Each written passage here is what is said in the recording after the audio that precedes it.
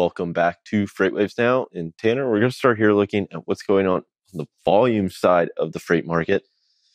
Not a whole lot of change, honestly. Kind of just moving sideways. But again, it's really close to where we were in 2019. I mean, April starting off maybe not as bleak as it did in 2019, but it's still down, which just tends to be expected. April, you see the end of March is typically a little stronger. April, not as strong before we hit that summer months. It's exactly what kind of played out. The end of March just wasn't that strong. Yeah, overall. It wasn't. We were kind of hoping for a produce season, a little bit of a bump, right? That was kind of the excitement in the market, and that has not come yet.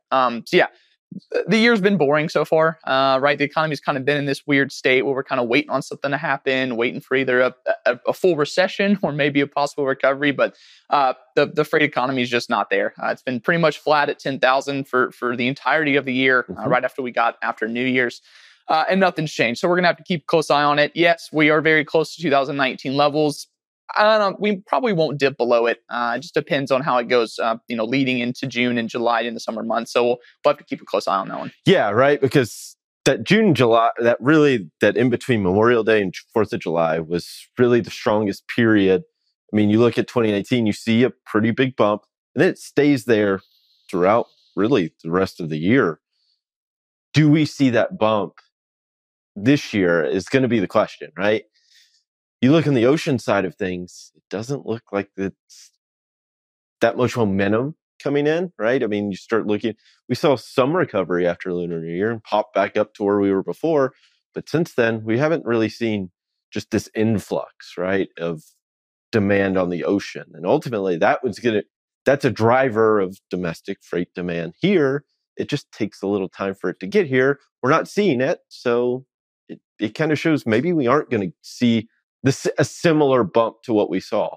Maybe it's just more of this stable as she goes.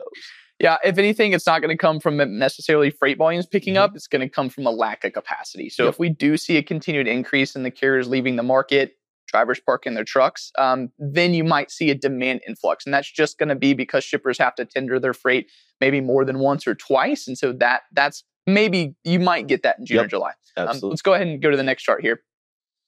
So this is going to be your haul index, right? So we're kind of looking at what's the total demand, what's the total supply. So that's that mathematical equation. So markets that are going to be in blue mean that there is more outbound tenders than inbound. And then red markets are going to mean there's more inbound than outbound. So the market has looked fairly the same for quite a while. A few markets that kind of point out to me that are still in that fairly blue market is going to be Elizabeth, Baltimore, Dallas, and then kind of in the Chicago area. Yeah, Chicago, me and Donnie have talked about a bunch. It's been one of the hottest markets throughout really the whole beginning of the year, but really dating back to the end of last year. Chicago kind of lost, it's always been thought of as a freight hub, right?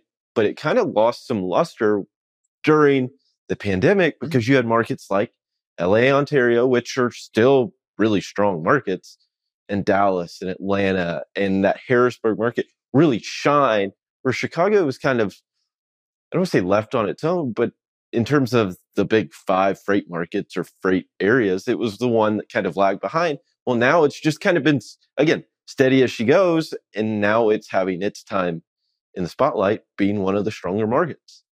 Absolutely. And we'll kind of maybe take a look at an outbound tender market share a little bit later to kind of see those markets that have been fluctuating. But let's go ahead and go to the next one. So here is going to be the OTVI, so that outbound tender volume index a year ago today versus today, right?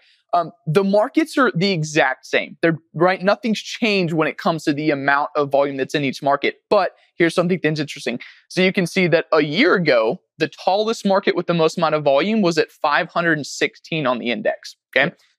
A year later, the tallest market and the market with the most amount of volume is at 364. You're talking about a 40 to 45% decrease in the freight volumes. Yeah, and I think that's a trend you see. I do think, I mean, there's some things that stand out, right? I look up at Detroit, right?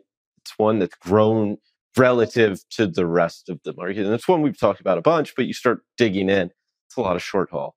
But it's a good sign when Detroit's picking up because it is a manufacturing area. I mean, yes, it's all auto or very heavy auto, but it's a U.S. manufacturing kind of hub, and you see volumes start picking up there, maybe it's a good thing for things to come, especially in this nearshoring, reshoring thing or topic where you see markets like Laredo and El Paso getting some love. Detroit's getting that same love.